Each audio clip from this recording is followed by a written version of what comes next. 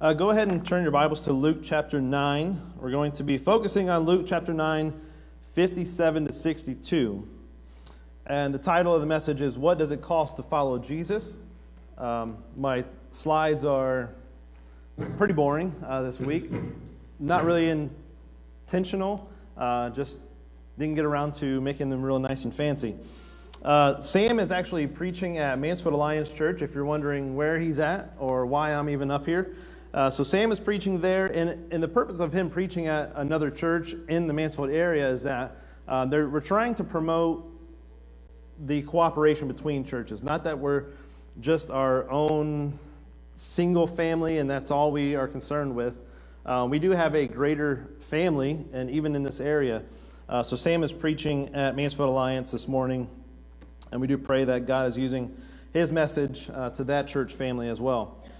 So this morning we're going to read this scripture. It'll be up on the screen. I'm reading out of the Christian Standard Bible. I know typically the ones we use in our seats are New Living Translation, but they should be similar. And if you have your phone, maybe you could just download this version and read along also. We're going to read the scripture. I want to take a little bit of time to examine a couple of the aspects of the conversation that Jesus had with three people that possibly could have been potential disciples of his. And then afterwards, I want to see what Scripture says about the topic of following Jesus and what is the cost of that. So if you are ready, I'm going to go ahead and start reading from Luke chapter 9. It says, As they were traveling on the road, someone said to him, I will follow wherever you go. Jesus told him, Foxes have dens and birds of the sky have nests, but the Son of Man has no place to lay his head. Then he said to another, Follow me. Lord, he said, First let me go bury my father. But he told him, Let the dead bury the dead, their own dead, but you and go and spread the news of the kingdom of God. Another said, I will follow you, Lord, but first let me go and say goodbye to those at my house.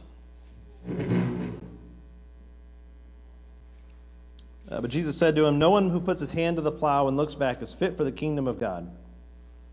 So before we get into the scripture, if you would pray again with me, I want this morning to be something that you can reflect on individually, because I don't know everything that you deal with. I don't know everything that you struggle with, or maybe you're not even a Christian. I want to take this moment and let's pray before the message. God, we thank you for your word. I thank you for the worship this morning. I thank you for this passage in Luke that is a challenge to us as Christians, a warning to us as well. And I also think of these men that they maybe weren't Christians. They weren't, even though they were with Jesus, maybe they weren't followers of Jesus. I pray this morning you would work in our hearts, convict us of things that need convicted. And I pray that you would bless the words that I speak, that they would come directly from you, not just be something that I want to say. I pray this in Jesus' name, amen. So in this passage, we see three people who decided the price was too high to follow Jesus, or at least that's what we can take away from this. We can take away because we don't see that they actually responded in a way that they said, okay, what you just said is fine. I'm still going to follow you. I'm going to be a disciple of yours. So what we see is more than likely is that they've decided the price was too high. And I want to take a moment to look at the first person. The first person was a perfect example that Christian knowledge does not equal Christian maturity. It's very easy, and I think I've preached on this several times, or at least it's been part of sermons before, is that we can know all about God, we can know all about Jesus, we can even be close to him in proximity when we come to church, when we see God moving, but never really have that relationship that we're supposed to have with God. This first person, actually, if you read the same account back in Matthew, we see that he was a scribe. And if you know what a scribe is, it's someone who is well-versed in the Jewish law, and it is someone who could have been someone who translated, actually took an original text and wrote it down so we have another copy. So they probably knew in their mind exactly what the scriptures were and what the law was. And again, we see that in Matthew. And apparently he was traveling with Jesus, because this scripture starts out that as they were traveling, and he was there with them. So apparently he was actually following Jesus in where he was going to preach and do all the things that he was doing in his earthly ministry. And I think that this is a warning to all of us. I think it's a warning for those of us who have at one time or maybe even currently have been just church attenders for whatever reason you do that for. Are we following Jesus as a disciple or just because it's tradition? Do we come to church because our spouse wants us to? Do we present ourselves as Christians because we want to appear holy to other people?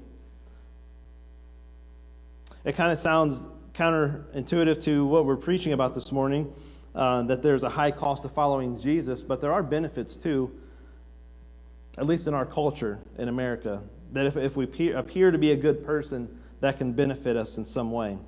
So are we someone who presents ourselves as Christians to appear holy to others? But I want you to ask yourself, what is your purpose of being here, and what is your purpose of even beginning this walk with Jesus? Why are you doing it? Because as this first person, there's a difference between knowledge and maturity in our spiritual walk. And then the second person, the thing we can take away from this is that it was an indefinite delay to following Jesus. I'm going to read the part with him. It says, "Let me go bury my father." But Jesus told him, "Let the dead bury their own dead, but you go and spread the news of the kingdom." Are you delaying following Jesus until a later date? It's really likely that this man's father was not even dead. Because in Jewish customs, if someone had passed away, there was lots of ceremony to happen. There was lots to go on when somebody passed away, with possibly even sacrifices, different ceremonies you would have. There is very little chance that this man's father passed away and this man was out doing other things besides doing the rituals that the Jewish customs were doing. So what we can take away is that this man was probably saying that my father will eventually die. Let me go back, be with him, spend time with him, and then when he does die, I'll do all the ceremonies that I need to do, and then I'll come back and follow you. So it's an indefinite delay to following Jesus. Are you delaying following Jesus until a later time? I've heard this time and time again that, well, when the time's right, or when this season of my life is over, or if once I get closer to my deathbed, then maybe I'll make that decision to follow Jesus. But I'll keep putting it off until the time is right. It could be your family. It could be your job, school, marriage. Your delay can be a lot of different things of what God is calling you to. So what is your delay? Do you relate to this second person well in saying that I need to put off following Jesus completely until this or that happens, until there's a better time? And we see Jesus' response is, go spread the news of the kingdom. Let the other stuff work itself out. And then the third person, the thing we can take away is that we cannot be concerned with our previous lives, habits, lifestyles, addictions once we begin following him. Now this third person says, I will follow you, Lord, but first let me go and say goodbye to my house. But Jesus said to him, no one who puts his hand to the plow and looks back is fit for the kingdom of God. This seems like a reasonable request, that if I'm going to begin a missionary journey with you, at least let me go back and say goodbye to my family.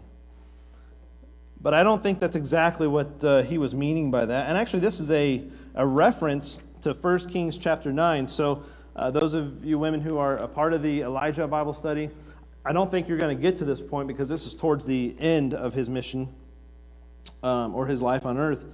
But it's when Elijah appoints Elisha as his successor.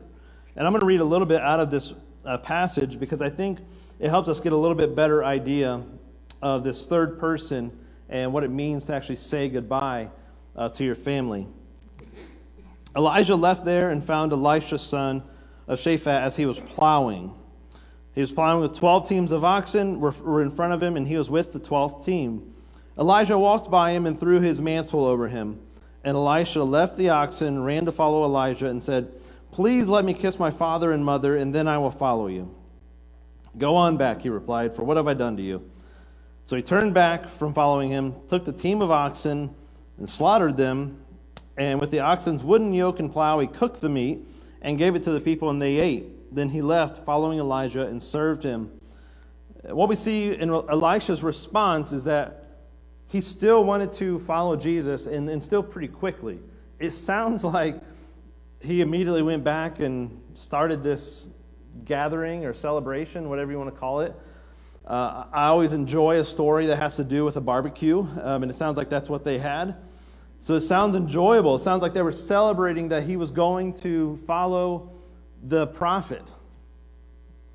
And how much more important is it to follow Jesus more than a prophet?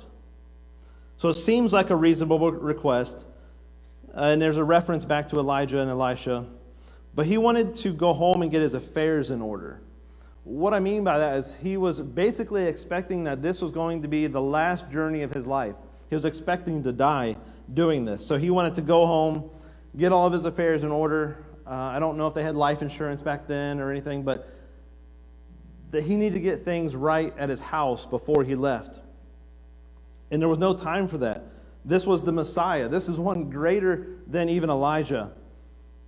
And then we see the plow illustration. How many of you guys like mowing your lawn with stripes? Is it any hands? Nobody? Am I the only one?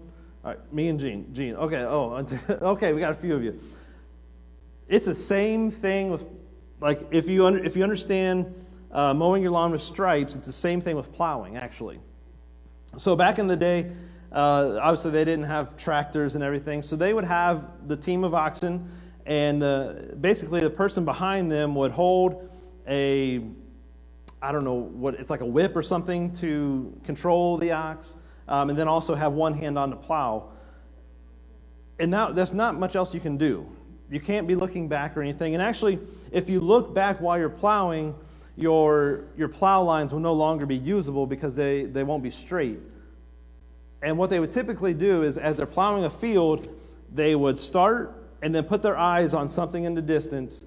And then as they're plowing, they aren't really paying attention to the line itself. They're just making sure that they're going straight towards their destination. And that's actually the same way it is to stripe your lawn also. If you want to get a straight line in your lawn with your mower, you pay attention to something in the distance, and you keep your eye on that, and that's how you get a straight line. If you ever see somebody's yard where it's doing this, that's because they weren't paying attention to what they're doing. They're paying attention to something immediately. But the idea here is that once we begin following Christ, we have to have our eyes set on the destination, and that is to continuously be following Him in everything that we do. Because if we pay attention to our current circumstances and whatever they are, we'll begin to shift back and forth, and our way won't be straight in the way it should be.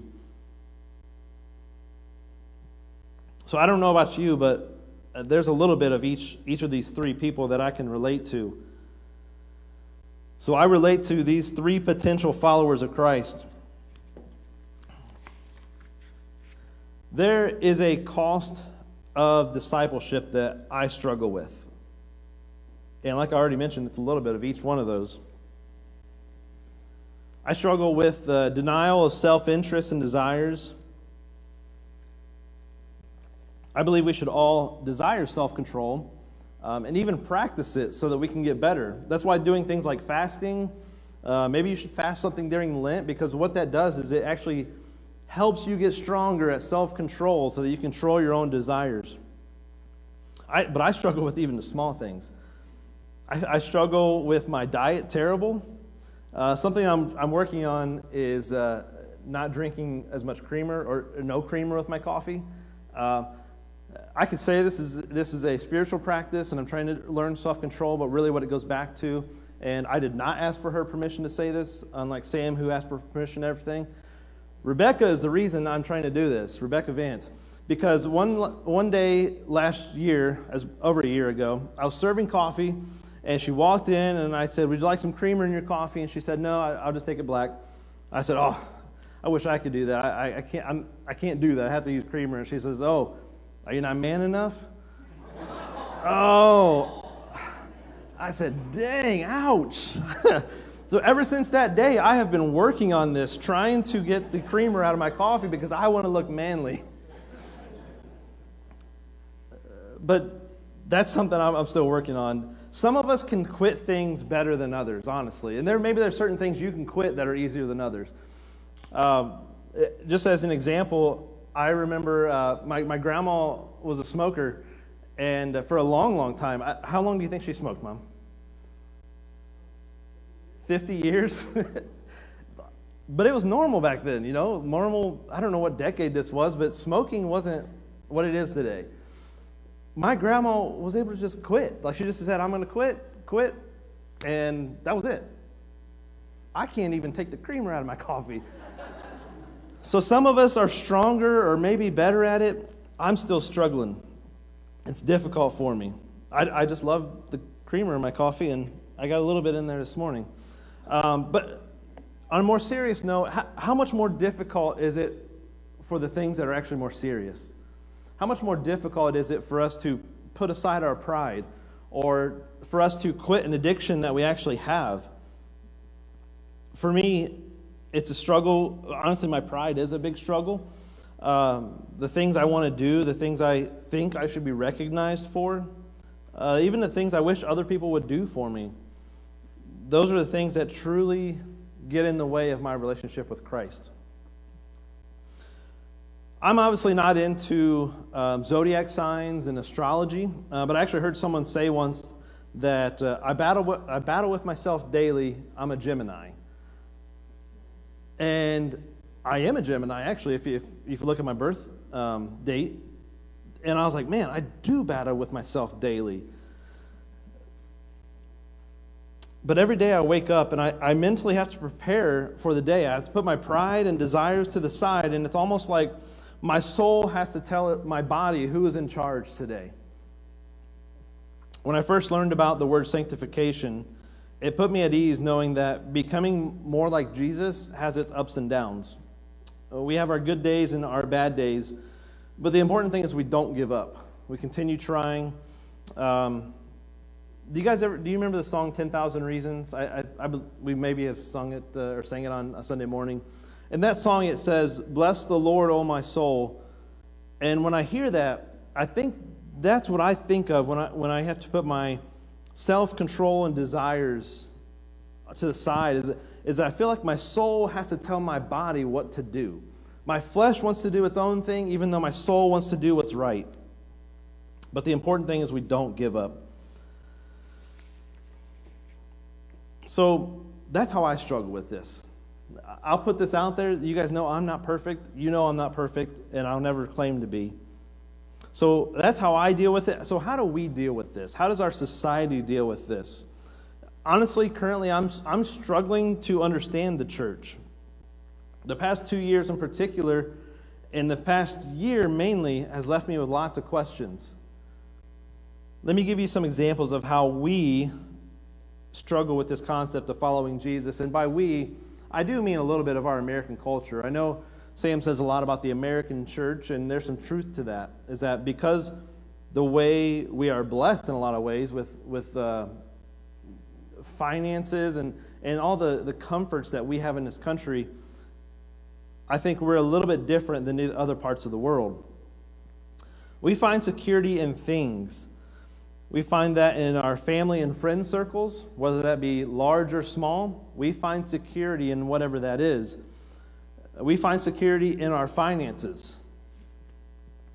I know for me, there was a time when losing my job at Geico Insurance, I felt like I was worthless. I felt at times there was depression setting in because I couldn't provide for my family.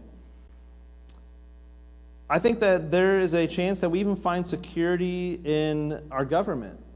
And we find security in maybe in the way that things have been or used to be for a long time here.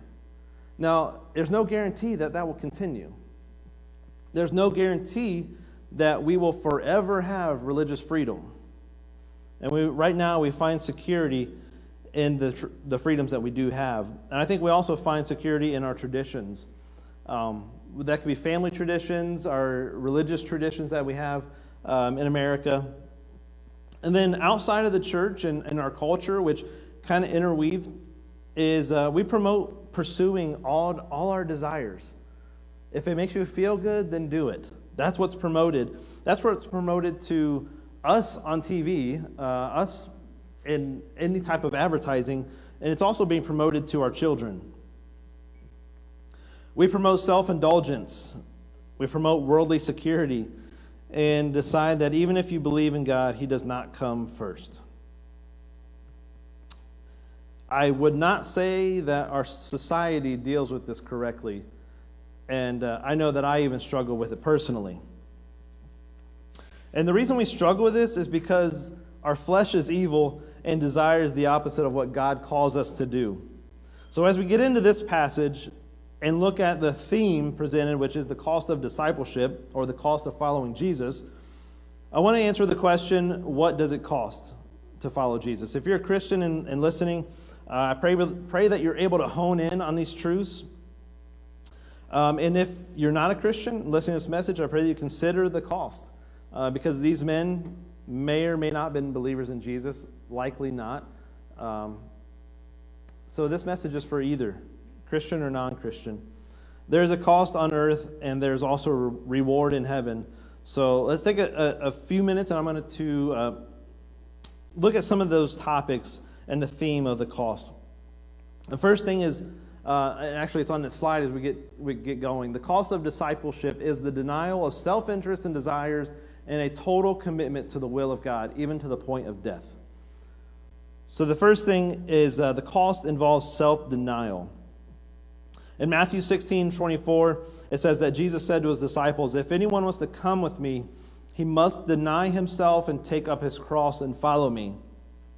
I've heard it said that we have, for so long, traded up taking our cross up and instead putting our comforts ahead of our relationship with Jesus. Jesus says that while we're here, we must actually take up our cross daily and follow Him. And actually in Matthew 10, it says that the person who doesn't take up his cross is not worthy of me. And then in Luke 14, it says, "Whoever does not bear his own cross and come after me cannot be my disciple." There is a cost of self-denial. And what I mean by that is we can't put our own desires first. There is going to be a time where you're going to be asked and required of you to put yourself to the side and put God's will first. And then the second thing is that, what does that mean? Self-denial means not living for yourself. Romans 14 says, "For none of us live to himself, and no one dies to himself."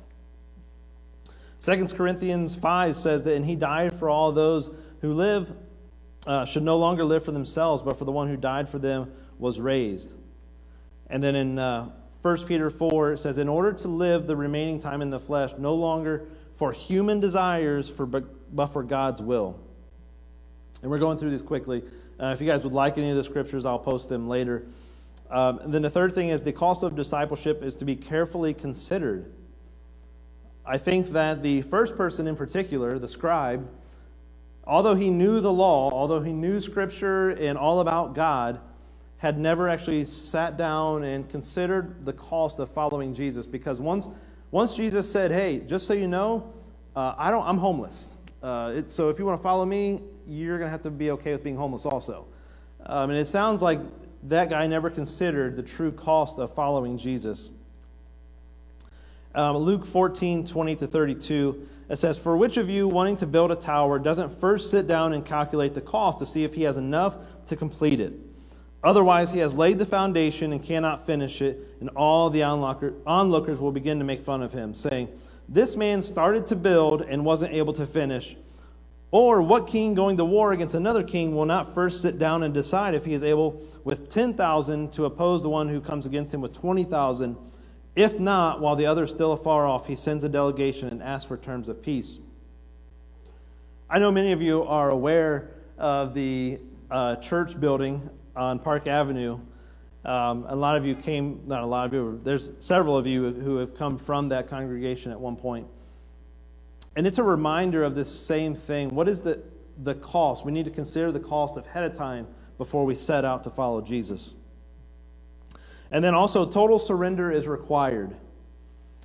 And then in Philippians 3:7-8 says, "But everything that was gained to me, I have considered to be a loss because of Christ. More than that, I also consider everything to be a loss in the view of the surpassing value of knowledge, or the value of knowing Christ Jesus my Lord. Because of him, I have suffered the loss of all things and consider them filth so that I may gain Christ.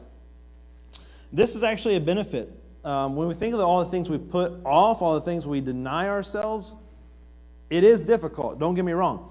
But there is a reward, and there is a joy that knowing that there is a reason we're doing it, and it's actually for good. The security of the world is to be resisted.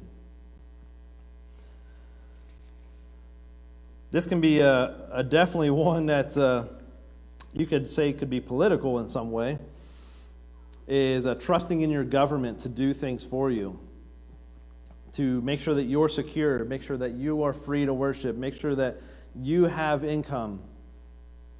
Jesus says that the security of the world is to be resisted. And there's a benefit to not relying on others because it allows you the freedom to do what you need to do. Matthew 8:19-20 says, "The scribe approached him and said, 'Teacher, I will follow you wherever you go.'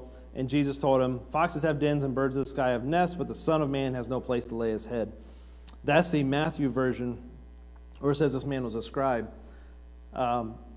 Jesus didn't rely on anybody else to take care of him. Jesus was actually okay with being homeless. Jesus was okay with being taken care of by God in a way that God takes care of the animals, that God takes care of nature.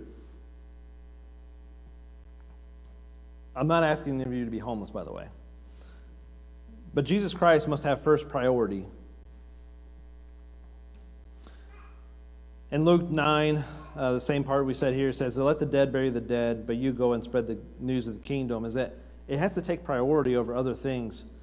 Colossians 1:18 says, "He is also the head of the body, the church. He is the beginning, the firstborn from the dead, so that he might come to have first place in everything." And then Jesus Christ must come before family ties.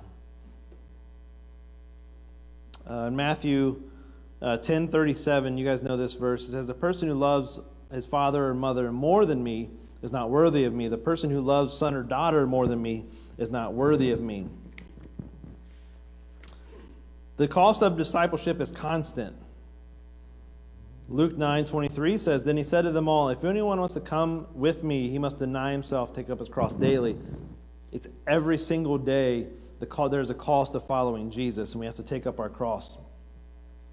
The cost of discipleship includes persecution. Now, this can be translated different ways I think for different cultures and societies, because we face or may face different types of persecution compared to other church or other countries where the freedom of being a Christian is not there. Also, persecution, I think my mind always goes to, am I going to die? Is somebody going to kill me because I'm a Christian? That's not the full scope of what persecution means. It could mean the fact that you may even be not considered for a job because you are a Christian.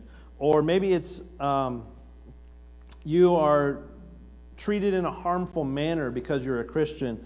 So it is possible that persecution can happen in America.